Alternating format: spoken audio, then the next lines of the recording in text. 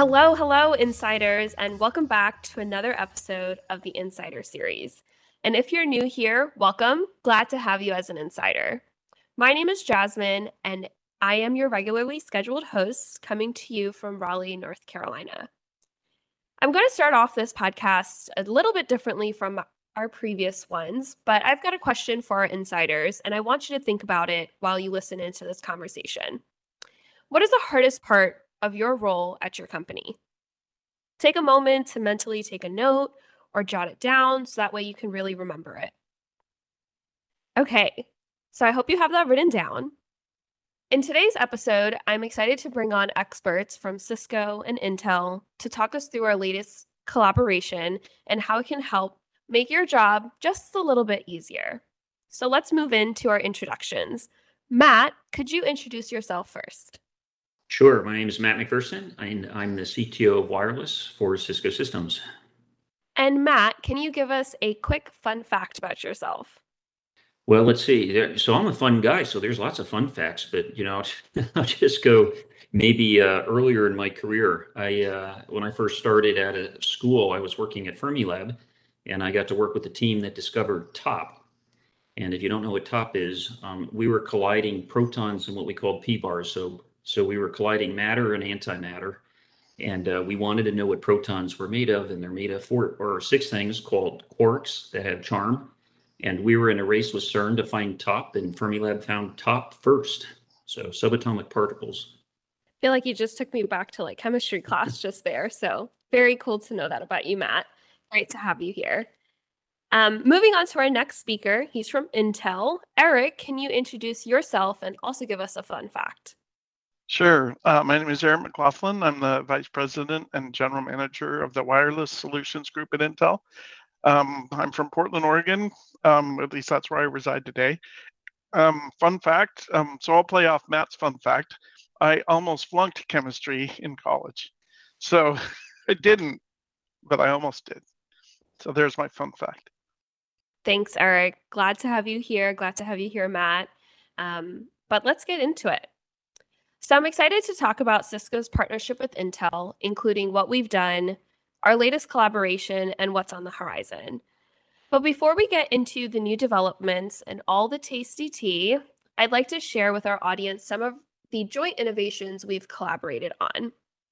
Eric, I'll start with you, and let's start on the Intel side. Can you share some of your insights on the solutions Cisco and Intel have co-developed and how these solutions are helping our customers? Sure. So thank you for that question. That's one of my favorite topics. So the relationship with Intel and Cisco spans many, many years and many, many generations of products. I think that, what I like best about what we do is that we solve real world problems for IT managers as well as end users. If you're an end user at a company, what you want to do is get connected, stay connected, get access to your data, get your job done so that you can go home or move on to the next task.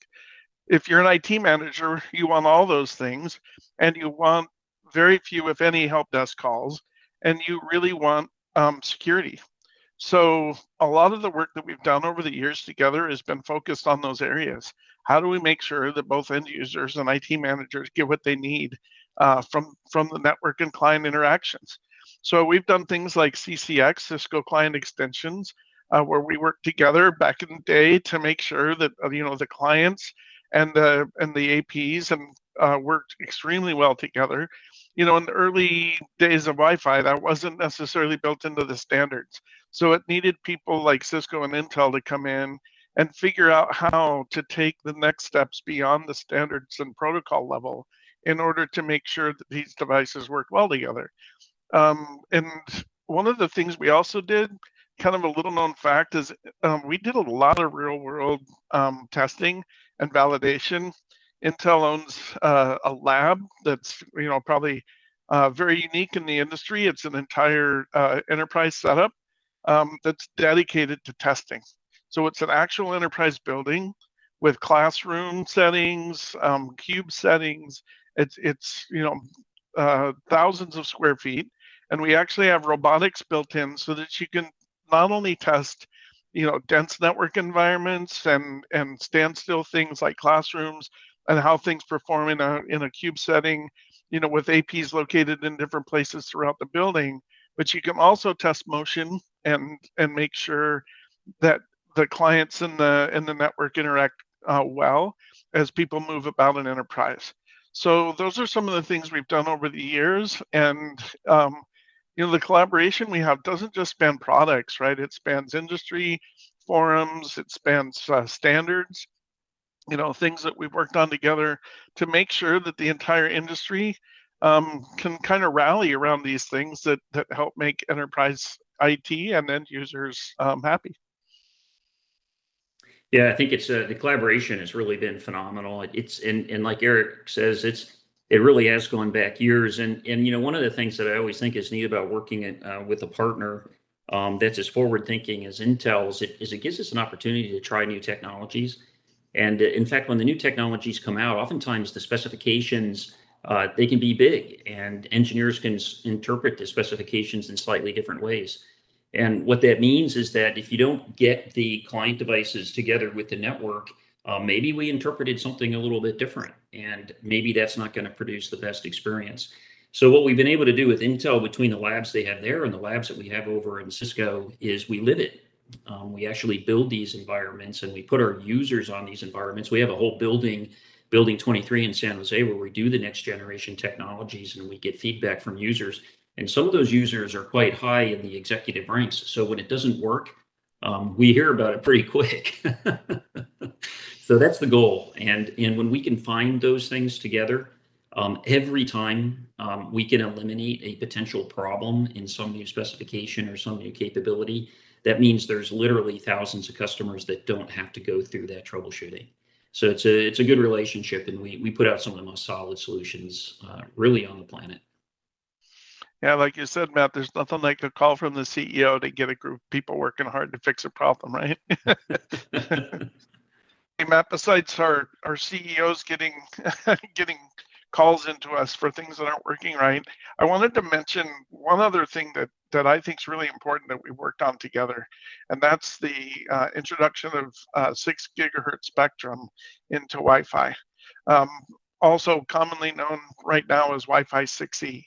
So this is really important, right? We have 2.4 and 5 gigahertz spectrum today.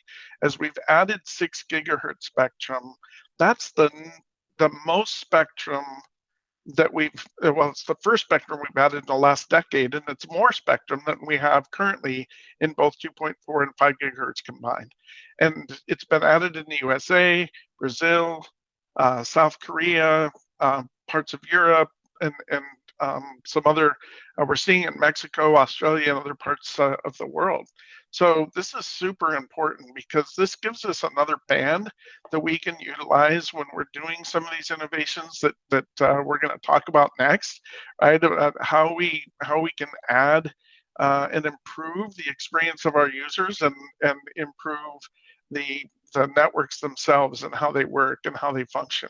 So one of the areas I think we've done a lot of work together is in the standards bodies, and to help go drive things like 6E into the market. And really excited to see how that works as we continue to move forward in these networks.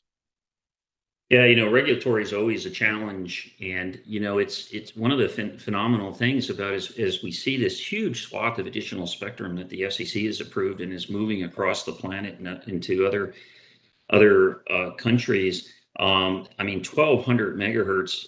I'm like speechless. It's if you've dealt in wireless, you know that spectrum is very key to everything that you do, and I think that when just again, I mean, 2.4, how fast did that fill up? And then 5 gigahertz, we said, well, 5 gigahertz, we'll never fill that up.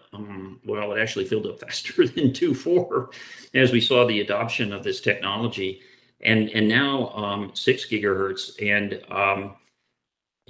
look, when you have regulatory bodies, and regulatory bodies are government bodies. And when they're saying, hey, we've seen such good innovation and such increased capability in how we do commerce, how a country operates, how it educates its populace, all of these things, the social economic impact of technologies in unlicensed like Wi-Fi, and recognizing that value proposition and saying, we're going to give you 1,200 more megahertz of spectrum in order to grow that into the next generation. That's really saying something. So it's phenomenal to see. It's great working with Intel and others to influence the regulators so that we can use the spectrum. I'll just say one other quick thought. There's really two things that impact experience when it comes to wireless: the capability of the stack, which we're improving as we go from Wi-Fi 5 to 6 to 6E to 7, so that we can go into these new use cases, and the spectrum that you have available to you for these higher densities, and the ability to do some of these more deterministic type use cases. So we need both. And you know what? Both are here. And so we're going to see, I think, some really phenomenal new innovations that happen because of this availability. So great progress, and great to work with Intel and to see this success in the US and going into other countries. You guys are really living on the edge here when it comes to testing, but I feel like if you're not, just putting it out there and going big, then, just kind of go home, I guess. But, now that we've talked about what we've done in the past and kind of highlighting what we've done in our partnership and taking things to the next level of connectivity, I want to talk about what we've done now. What's the latest? So, Matt, I'll come to you here. What is this new shiny solution that customers can be excited about when it comes to our partnership with Intel? Well, the latest and greatest is something we call Intel Connectivity Analytics, or ICA. And we're really excited about this because, look, when we look at the industry, and when we look at putting solutions out there for our customers, we really have two kinds of end users. One end user is the person that's holding the device or using the device or using the laptop. That's the end user. And we want to make sure that whatever we do produces better and better experiences so that they can be productive. But the other big user, the other target audience that we're really addressing is IT. These IT departments, they have to manage these networks. Cisco has spent an incredible amount of effort to make sure that we can pull telemetry and analytics from every point in the network. We pull it from the AP, we pull it from the controller, we pull it from the switch mesh, we pull it from the SD-WAN so that we know what the cloud experience is. And you know what we did for years? We said, you know what, Cisco offers this end-to-end solution when it comes to telemetry. And then we got with Intel, and what we realized is, you know what, we really weren't end-to-end. We didn't go out to the device. And that's what we're doing with this implementation of analytics on the device. Because, when you're working with RF, the RF conditions over by the AP are very different than the RF conditions that are by the device. And what that means is that if we collaborate, if they provide us information and we provide them information, then we can apply that to a better network connection. We can get the power levels right. We can hand off AP to AP at the right time. We can know when something disconnects from the network. We can get a reason for that disconnect. And you might think well, is that a big deal? It really is. In fact, we know what version of Intel software is running in that device, what the device is. And if you have something like a PCERT, for example, where you have a security breach or somebody has hacked a security protocol, we can immediately go out and we can look at the devices that are connecting to the network and know if those devices are a upgraded version that would address that gap in the specification or in that security, and make sure that those folks are aware, or through management systems push out a new version of that code, and same with on the network side. So again, give a great experience to the end user, but also make sure that IT can fully manage these solutions and see what's going on in the network. Number one request that we get from IT managers is they want to know, are their users getting a good experience? And if they're not, how do they troubleshoot it, and troubleshoot it simply? And that's what we're doing with the Intel Analytics. I agree, Matt. We're excited as well. This end-to-end concept of making sure that we can, identify and see what's happening at the network level and the client level from device to cloud is an exceptional opportunity for IT departments to really hone in on some of the things that typically pop up in a day-to-day use of an IT network.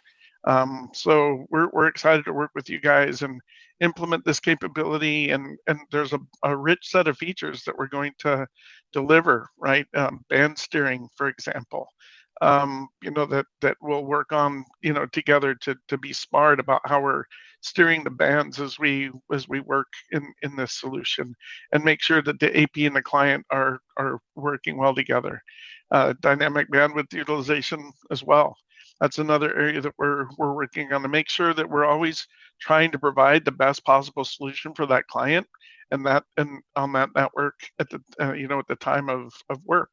So these are just a couple of the things that we're working on as far as rich, capable features together that they're going to help enhance that network experience.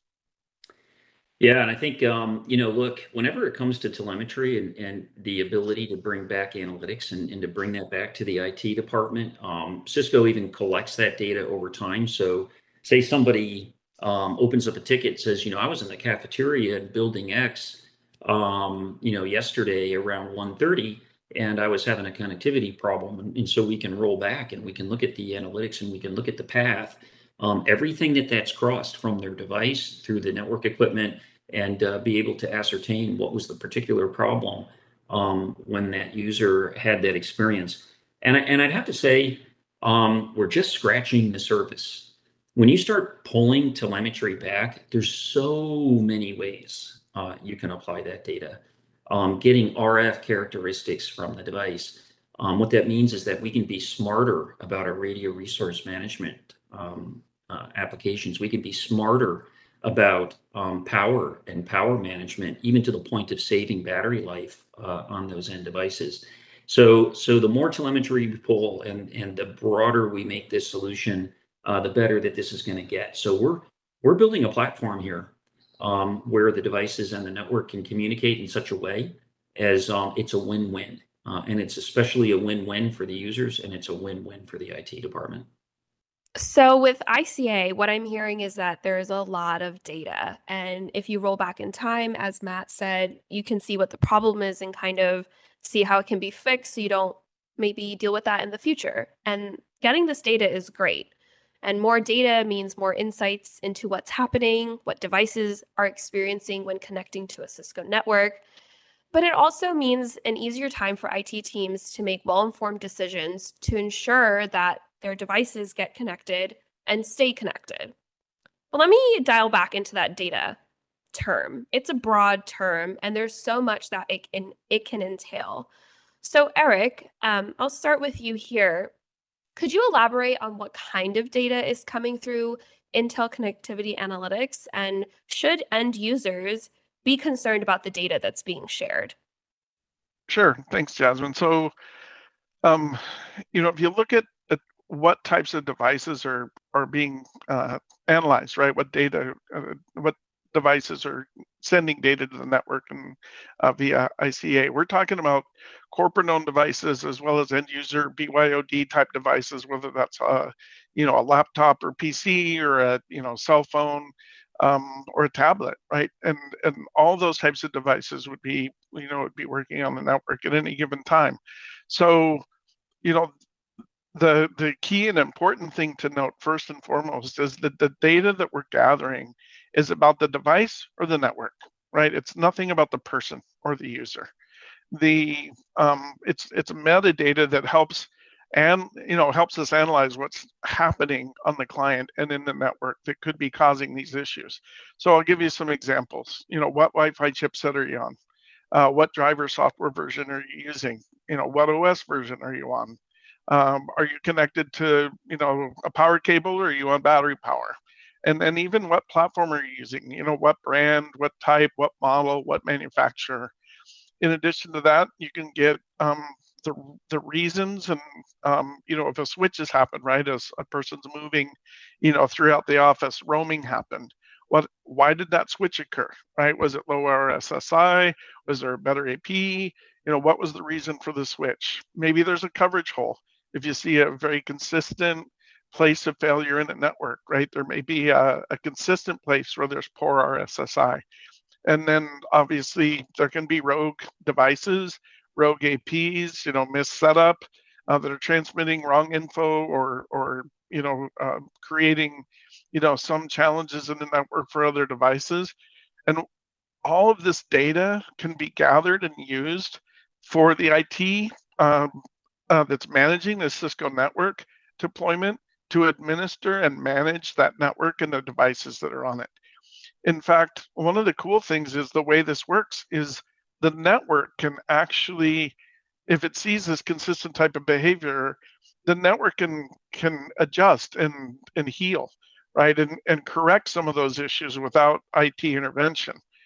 There may be other types of things that aren't so easily, fixed by a network change that IT does have to get involved with, but when they do, they have so much more information that they can use to actually improve the experience that's happening. For example, this can be used to keep devices up to date. I know, Matt and I work on these things a lot, right? One of the biggest complaints we find is when a device driver is out of spec, right? It's several gens old. Whether that's AP firmware or device firmware or something in between. So those things can be adjusted and fixed, right? IT can identify, those things and make sure that everything's updated. The right drivers are there. They can get insights to other connectivity issues without requiring being right there at the system and debugging that specific system sitting at that specific desk. They can do it, by looking at the data and from their console.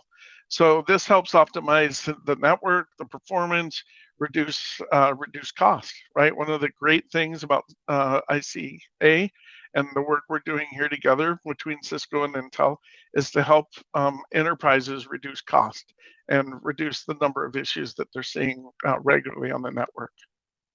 Yeah, and I think, you covered a lot of the different things that we're pulling back. And again, I think we're just scratching the surface, but even information like what AP you're connected to, a lot of times when you're trying to debug something, you have multiple APs that you could be connected to, but you don't know which one you're connected to. And so just having that type of information is a big help because it can tell you if it's an AP in one room or another. Another type of data that we collect is roaming information. Oftentimes what we do is we design networks so that the AP RF signal overlaps. And we do that because people aren't always sitting behind their desks. They're walking around, they're going to a conference room, and you want to be able to maintain connectivity. And so we'll keep that roaming information. Which AP did you roam to? Is everybody roaming to the same AP? Are we properly distributing across the APs? The traffic load based on where users are, so that we can optimize the overall network capacity while providing the best experience. And so all these things roll into both the intelligence in the device and the intelligence in the network. So really, the user just doesn't have to deal with it so much. I like to say that the best functioning network is the one that the user is completely unaware of. It just works. And that's really the experience that we want to provide. Yeah, one other thing that I think we should add here, Matt, is that this is agentless, right? There's not a software, an extra layer of software that's needed to make this happen. So there's not, we're not adding another layer of complexity here. We're utilizing our existing, network infrastructure and firmware, as well as our, wireless client solution and driver. So that helps also from an IT perspective. You're not always expected or needed to update some, software agent that can create its own challenges if you go on that path. So an easy way of implementing this that we've worked on together. Yeah, and I think that's completely strategic. And to the earlier question about privacy, this really comes into play, right? Because if you install some agent on the device and the agent is providing information, is that agent taking into account privacy, and can you secure it? And what that means is that if the operating system is exposing some of that information, then if the machine is hacked or something like that, then maybe information that shouldn't be getting out there is actually tagged with identity. And so what we want to do is we don't want to be in those open interfaces or in that realm where you can breach into that information. And if, in fact, what's happening with all the modern operating systems today is what they're doing is they're starting to seal that stuff up. They're not letting you get to all that information. Now, this is the beauty in working with Intel, because Intel secures this in their software, but they're the ones writing the drivers that go into the operating systems. This means that you have a big company that's taking into account privacy, that is securing this within the operating system function, not some external agent that maybe is breached, right? So now you know that your data is safe, yet you can still manage the network and still provide that best user experience. I want to reiterate a point that you made, Matt. Our collaborations are always delivering exceptional user experiences for people, or as known as workforces. And I think from this conversation, I've definitely kind of heard that as a common phrase as you guys are talking. And I think we're always taking things to the next level. And we're really helping those businesses deliver those experiences for their workforce. And that's what we're doing now and what we've kind of worked towards doing up until today. So there's a lot of development to benefit our joint customers, giving them that best network experience possible. And we're doing a lot of work, not just with the enterprise scale industries, but also industries like manufacturing, industrials, hospitality, and education. So what's next for Intel and Cisco? What does the future of this partnership look like? So, of course, that's now you're getting into the super secret sauce, right?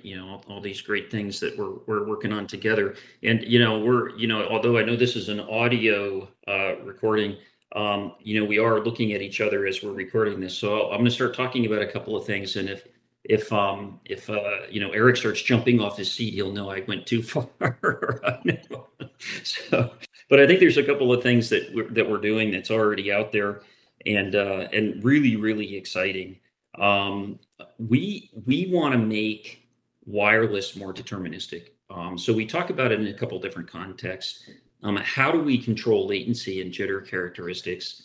How do we, especially in this new world of IoT and things and these next generation applications that really need it? And another aspect that we're working on is what I would call ultra reliable wireless connectivity.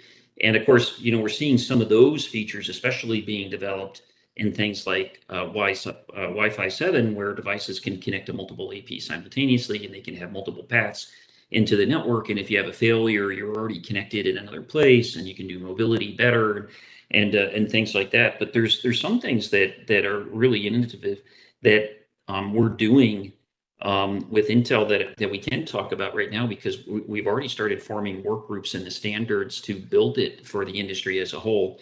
One of those is WTSN, or wireless time sensitive networking. And we've been able to do some phenomenal demos and demonstrations of our capability to maintain low latency and jitter characteristics, even when the network has high density. One of the big problems with Wi-Fi in the past is that everything just jumped on the network and it's just started communicating. And if you collided with someone else, then you would randomly back off. So we'd see these collisions, and if enough collisions happen, then you have everybody jumping back off and then trying to jump back on. And so in a sense, collisions can cause collisions, right? As the queues start backing up in the device. And so as you start to get these high densities with high utilization, which is definitely happening with the advent of IoT, then we get this really non-deterministic result. In fact, for things like voice calls, or what we're doing right now, where we're doing audio and a WebEx, what can happen is that delay can jump all over the place. It can be as good as a few milliseconds, or it can shoot up over 100 milliseconds.